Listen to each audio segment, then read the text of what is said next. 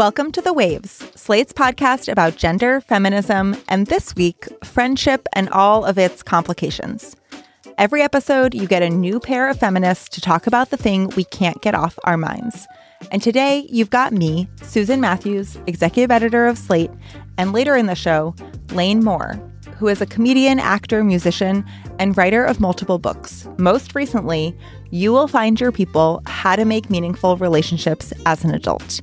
This is a book that is all about friendships, what can go right, what can go wrong, and how to make them work for you.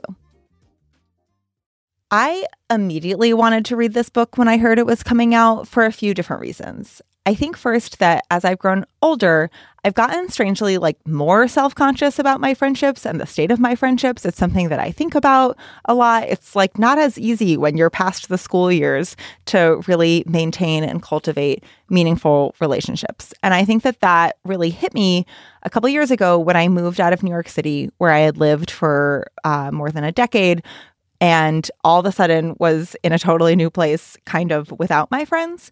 This happened to me 6 months before the pandemic started. So there was a lot more loneliness and friendship searching and contemplating of all these issues in the years that followed. But for me, I think that while that time was pretty isolating for many of us, it really forced me to take stock of my friendships and connections and what I wanted out of them and how I wanted to make sure that they kept growing in a whole new way.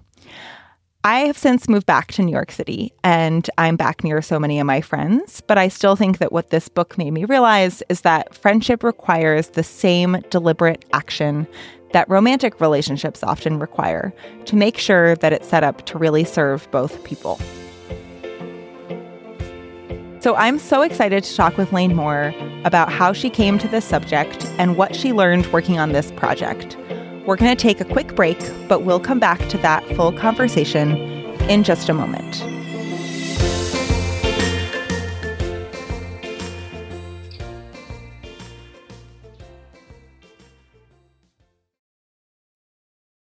This episode is brought to you by Visit Williamsburg. In Williamsburg, Virginia, there's never too much of a good thing. Whether you're a foodie, a golfer, a history buff, a shopaholic, an outdoor enthusiast, or a thrill seeker, you'll find what you came for here and more. So ask yourself, what is it you want? Discover Williamsburg and plan your trip at visitwilliamsburg.com. Lane, welcome to The Waves. Hi, thank you so much for having me. Thank you for being here. I loved this book. It was a book that as soon as I saw the title, I knew I needed to read. How did you come to this book? Where did the idea come from? And how did it come to be? You know, I feel like I can't talk about the second book without talking about the first book because they're so connected. So my first book was called How to Be Alone If You Want to and Even If You Don't. And it's so funny now that this book is out and I'm talking about it that I'm realizing how much the books really are bookends, because this one is You Will Find Your People, how to make meaningful friendships as an adult. So my background is of course, as a comedian and writing about relationships and all these things. But underneath that in my work, I really wanted to write about, I raised myself. I grew up very much alone, moved through the world on my own for my whole life. And I didn't really see that reflected. I didn't see anybody really talking about that. And so I felt like it was just me who was, doing that work. And even if somebody didn't come from that kind of extreme, just that feeling of not having the perfect family, not having the perfect friends, not having the perfect partner yet. And so when I wrote How to Be Alone, it was really this book about all of those things and navigating what it means to not have those things and the shame that can kind of come out of that, but also the really deep relationship with yourself that you can cultivate because you're like, well, if it's just me for the rest of my life, I'm my only constant. How can I find strength in that? How can I become a better friend to myself? How can I actually cultivate self-esteem and self-worth and a real love for myself?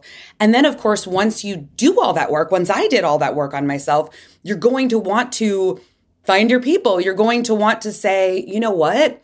I've been hurt a lot.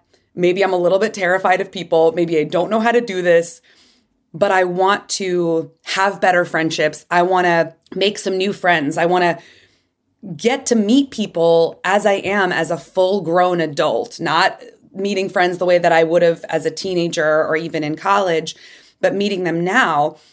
And as I started doing that, I was like, wow, this is its own level of challenging. And we don't talk about that enough. There's this idea that everybody met all of their friends when they were 16 or 20 years old or something, and then you're just solved for the rest of your life.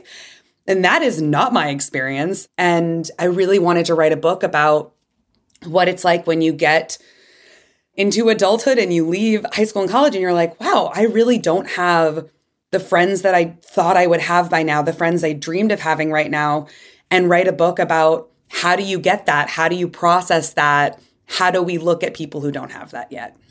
I thought that one of the things that really struck me about the book, and it's right there in the subhead, How to Make Meaningful Friendships as an Adult, is that like, I do think that we talk a lot about friendship in childhood, and like our concept of friendship is in many ways very stuck in childhood. It's like your school friends and then you have your college friends. It feels like such a built-in, like by the phases of your life, you're supposed to just like pick up these people and then keep them with you. What do you think makes adult friendships particularly tricky? One of the things that I think is so hard is so few of us have time. You know, one of the things that I really wanted to talk about in the book is how much in our many of our parents' generation and grandparents' generation, they had so much more time. They actually were working that alleged 40-hour work week. You know, they really were working 9 to 5. Many of us are working like 70, 80 hours. We're working multiple jobs to get by. And you know, not everybody is able to have this sort of like leisure time. And I know I feel that pressure. I know so many of my friends feel that pressure where we want to see each other all the time like they do on Sex and the City. We wish we could all live together like on Living Single. We wish we all lived together next door, you know, like, but that's just, I feel like increasingly harder and harder. And so then you do this thing, I know I do with my friends, where I'm like, oh my God, hope to see you in the next few months. Hope you're doing okay. And then you're like, this is trash. Even the people you do connect with, how do you find the time? And then you have all these other things of, you know, maybe someone's going through mental health challenges. Maybe they're really burnt out. Maybe people don't have the energy or the ability to show up for each other as much as we want. That level of like burnout, especially after the last couple of years, that like can make it really challenging to show up for each other. Making a meaningful friendship as an adult means making a friendship from the place of like where you found yourself once you've like done that work on yourself. And so deciding like, wait, all these things that are kind of lingering here and feel like obligations, what if I take stock of whether or not they're serving me and whether or not they're serving the other people? Because I thought that another thing that you really shed a lot of light on is that there's only one real vision of like what a successful friendship is. And I think that this book does quite a bit to dispel that insistence that we have that like a good friendship means a friendship that lasts forever. And I think that this book is a really interesting argument that like that doesn't actually have to be true. I felt that pressure of like, oh, I am supposed to keep this friendship as long as I can. And if I don't keep it for the rest of my life, I failed. I'm bad at friendships. I failed this friendship. I let this friendship down.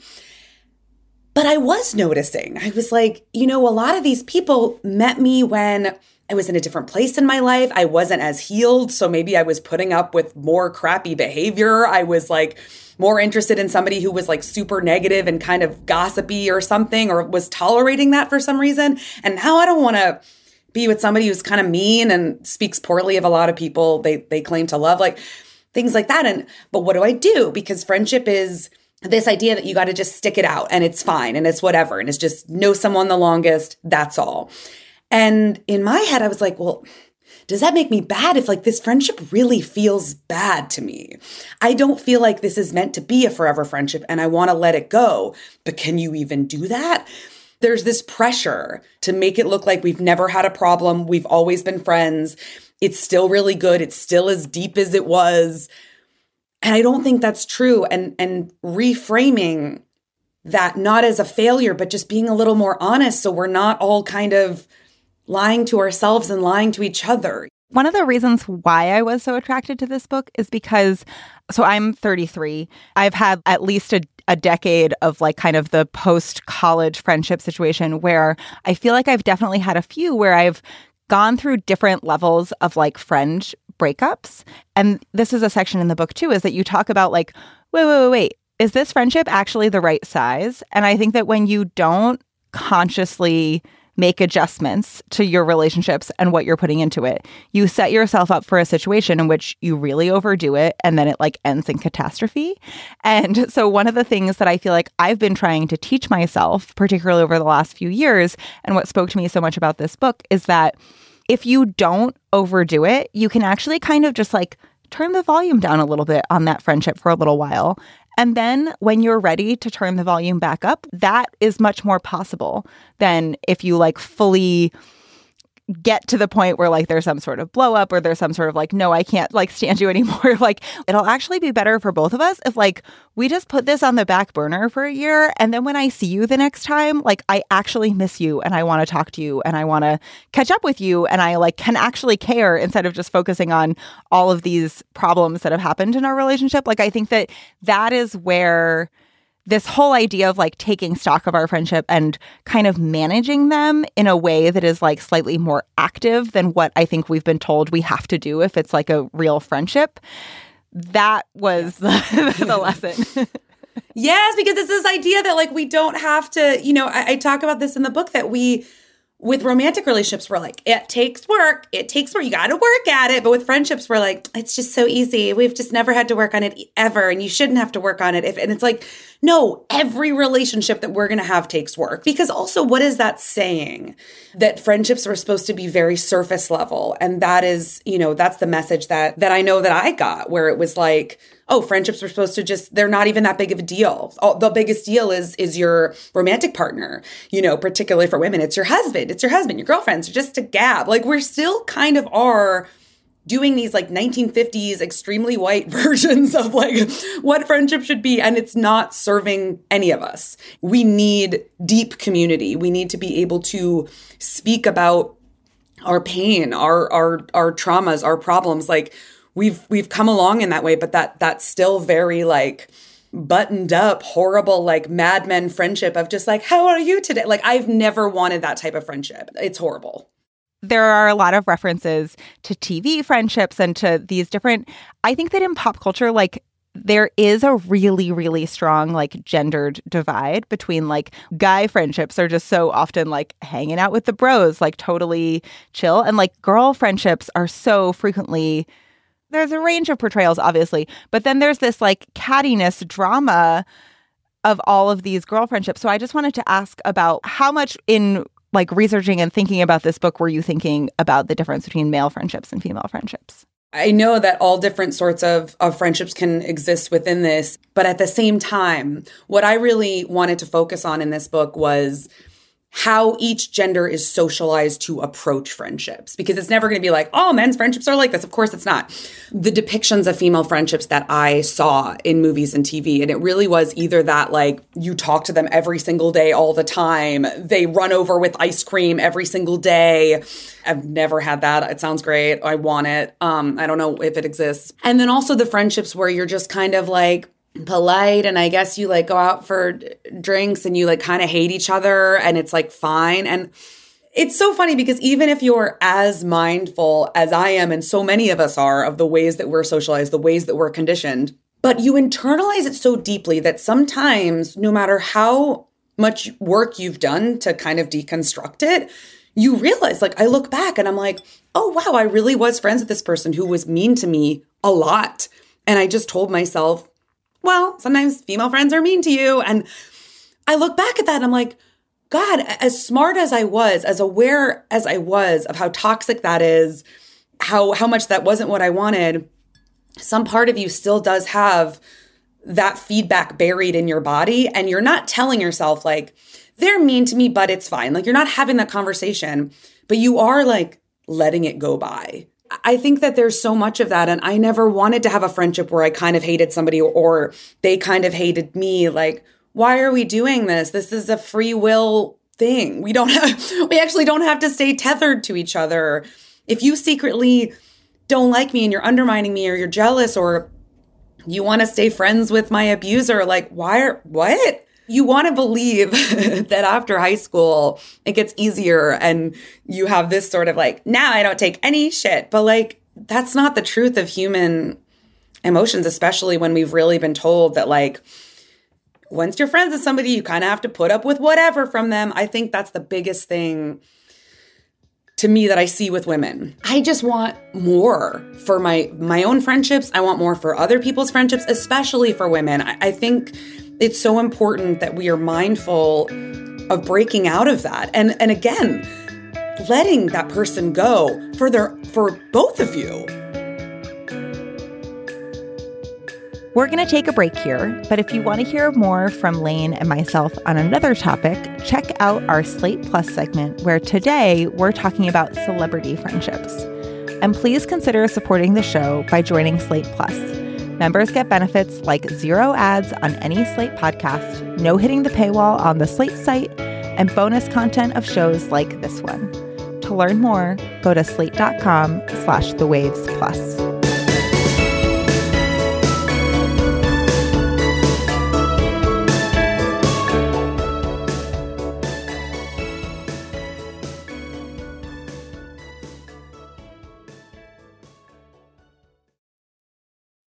When you need mealtime inspiration, it's worth shopping Kroger, where you'll find over 30,000 mouth-watering choices that excite your inner foodie. And no matter what tasty choice you make, you'll enjoy our everyday low prices, plus extra ways to save, like digital coupons worth over $600 each week. You can also save up to $1 off per gallon at the pump with fuel points. More savings and more inspiring flavors make shopping Kroger worth it every time. Kroger, fresh for everyone. Fuel restrictions apply.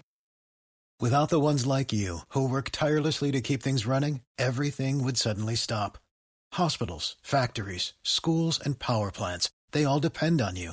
No matter the weather, emergency, or time of day, you're the ones who get it done. At Grainger, we're here for you with professional-grade industrial supplies. Count on real-time product availability and fast delivery. Call, click Grainger.com, or just stop by. Grainger, for the ones who get it done.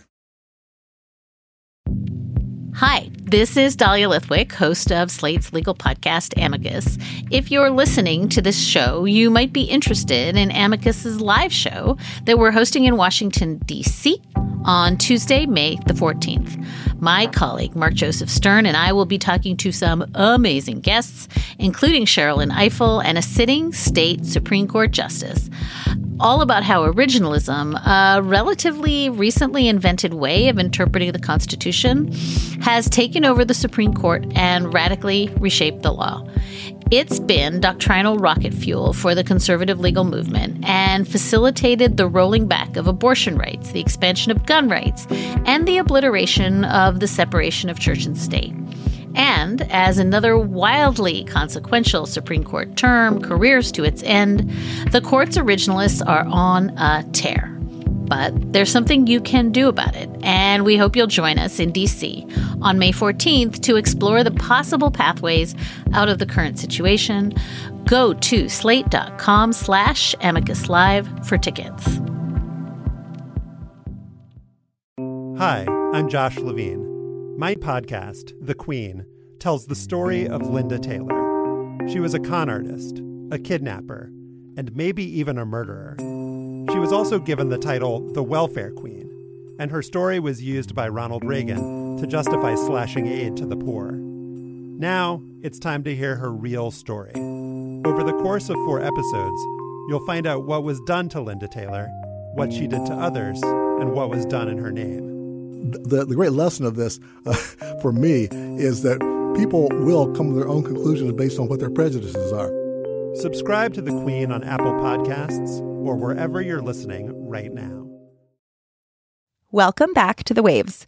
I really loved, and it was like in the first pages of the book, the kind of like list of like examples of like, here are ways to make friends. Here are different things that you can try to do. And I felt like I did that a lot. And sometimes it worked and sometimes it did not work. So I wanted to ask you a little bit about your experiences of like trying to make friends. And now in particular, I'm sure that as this book comes out, everybody's going to be like, how do I do this? And I just wanted to ask you, what were your biggest struggles with making friends as an adult? How do you kind of keep on getting back on the horse? I think one of the things that I really struggled with in terms of making friends was wanting it to look the way I thought it was supposed to look, wanting it to unfold the way I thought it was supposed to unfold. You know, it's one of those things that when you're a kid and you meet someone and you're like, oh, we have so much in common, we're going to be friends. And then usually you just were. But as an adult, I've gotten very wary of like, oh, we have so much in common, we're going to be friends. And I'm like, calm down, Lane. You actually might not. You don't know, you know? And sometimes, you know, that's a big part of what I talk about it in the book is like, when I would meet someone and I'd be like, oh my gosh, like she really wants a friendship. I really want a friendship like this. Like, I think we have it. Like, what's going on? And then they're busy or they're not texting you as much as you're texting them, or you're the only one asking them to hang out. And none of these could mean, you know, this could mean they're not interested, or it could mean they are interested and they're just busy. Like, you don't know. They're not necessarily bad signs, but just sometimes the disappointment and the feelings of rejection that I would feel were not necessarily because I was being rejected. It's just because I really craved that we met in this really cute way and then we wanted to become friends. And so we did. That's just not often what happens. When I first moved to Charlottesville, my partner got me tickets to go see the Mountain Goats alone. And I was like, oh my God, perfect. I love the Mountain Goats. Like, I'm just going to go to this concert and it's in this small town. Like, it's not New York City. Like, I'm just going to stand there and like somebody will come up to me and like we will strike up a conversation and like this will be my first friend in this town. And I didn't speak to anyone at that show, like, because I like didn't know how to be vulnerable yet. And I didn't know how to be like, maybe I'll talk to somebody for 3 minutes buying a beer and I will never talk to them again. And I can value that interaction. I hear it all the time, just having the door open, wearing something that can start up a conversation, something like that, where you have that in common. You know, I think that's something that really gives a good reason to be that really cool dork wearing the band t-shirt to see the band, you know? Like I've had people meet because they were both wearing like my t-shirts and stuff. And they're like, oh, and they assumed like, oh, if you love Lane's stuff, like you're probably like funny and cool and okay with big feelings. And they were, and then they became friends. And I think that so much of it is taking that leap, whether it is, I'm going to go to this thing alone and I'm worried that I'm going to be judged, but what if something great happens? I'm going to walk up to this stranger or this person that I'm talking to already and start up a conversation, and maybe it won't go anywhere, but maybe it will. Like having that openness, having that curiosity. So much of what I wanted to impart is that you're not a failure if you don't have this yet. You're not a failure if you go to that bar and you don't take home 5 best friends. Like, it's just having that sort of openness and curiosity and that faith that it will happen when it's supposed to. Speaking of vulnerability, I actually wanted to read a section of the book and then talk about it. And when I was reading this, was like, oh my God, I didn't even know that I needed somebody to say this, but I did so badly. I've seen some people say things like, your friends are not your therapist. And yes, it is important to make sure there is a reasonable expectation of emotional labor we can expect from friends depending on their comfort level, which you can only know by asking them what they can handle, what is out of their depth, and what space they can hold for you. That said, if they ask if you're okay, they should be prepared for you to say no, and be prepared to hold space for the reason for that no. Again, it's so crucial that both people are feeling cared for and that no one is helping at the expense of their own mental and emotional well-being.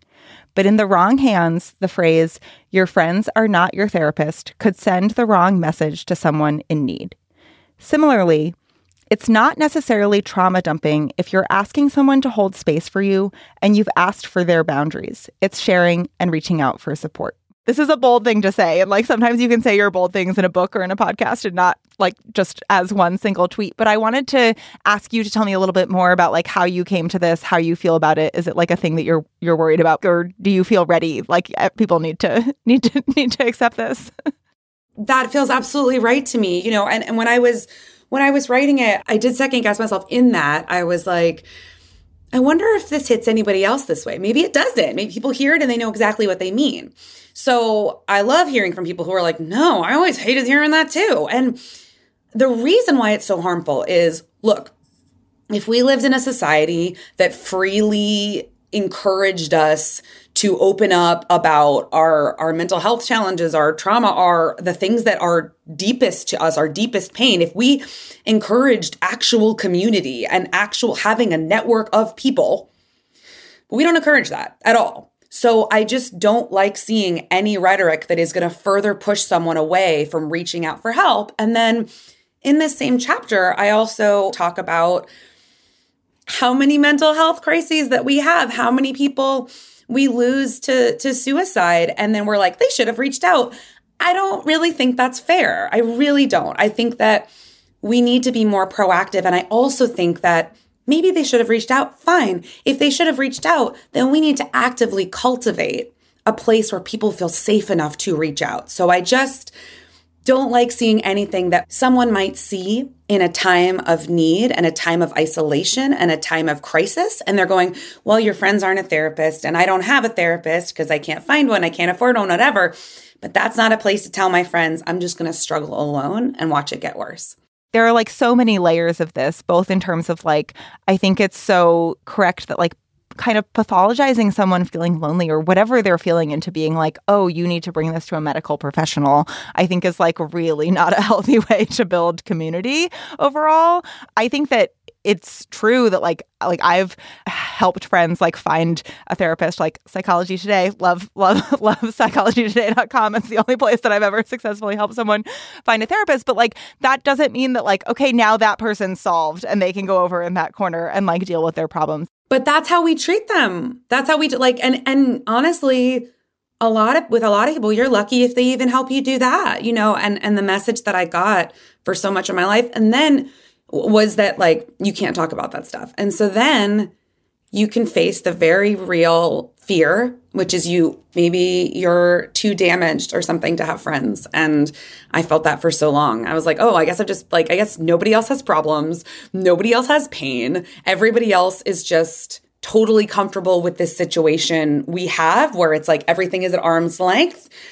And, you know, especially as a comedian, I realized at a young age that it was like, oh, people only wanted to talk to me when I was funny. People only wanted to talk to me when I was making them laugh, when it benefited them. But if I ever came in, I mean, I realized this as a child. If I ever came in and was like, some rough stuff is going on, they were like, we don't want to talk about it. And I was like, wow, that does not feel like friendship. And I wish I could go back to child me and be like, hey, you're right. That's not friendship. It's really not.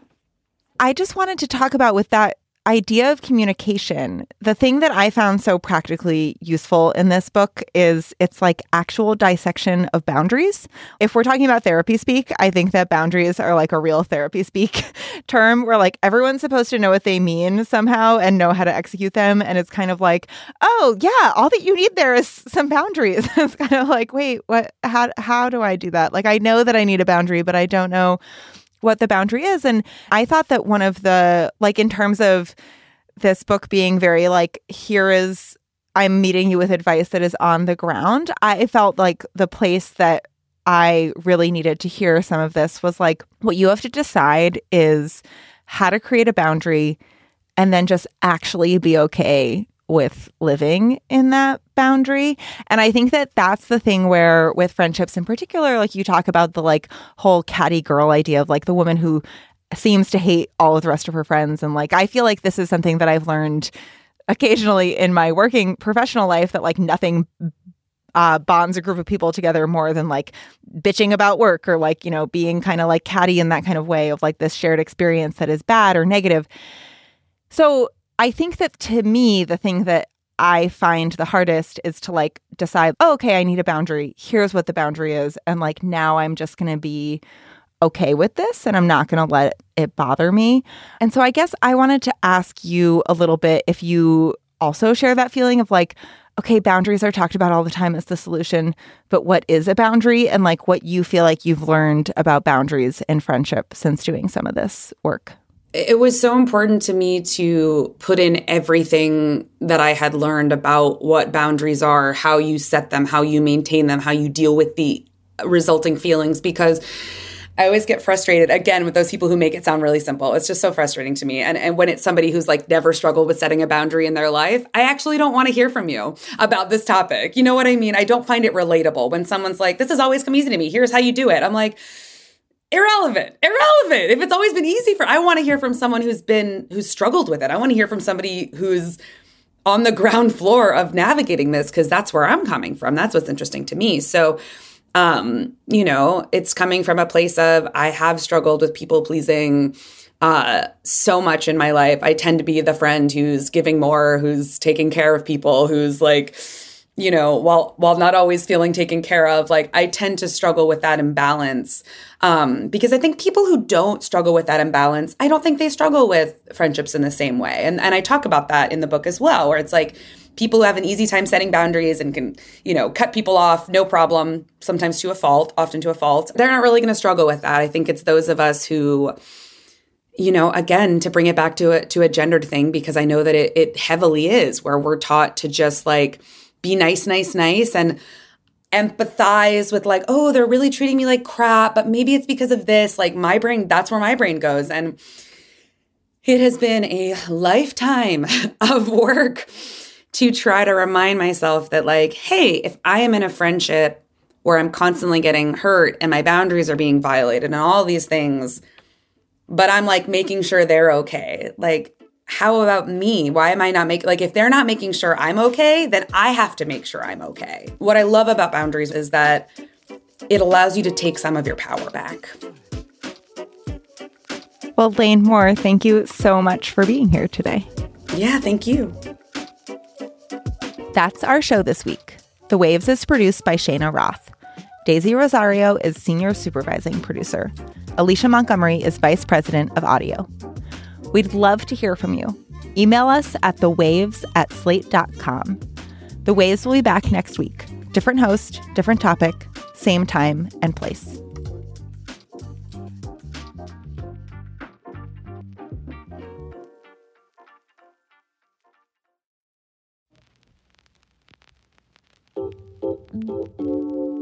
Thank you so much for being a Slate Plus member. And since you're a member, you get this weekly segment. Today, Lane and I are going to talk about celebrity friendships.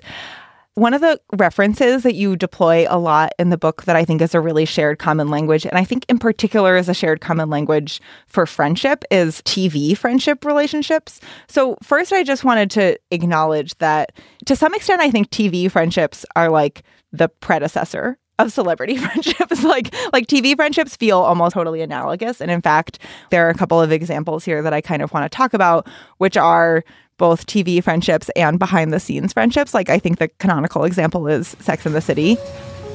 It felt really sad not to have a man in my life who cares about me.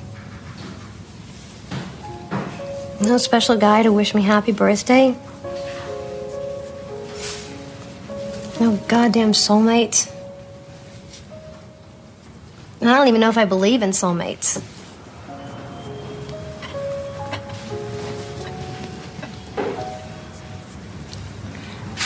Don't laugh at me, but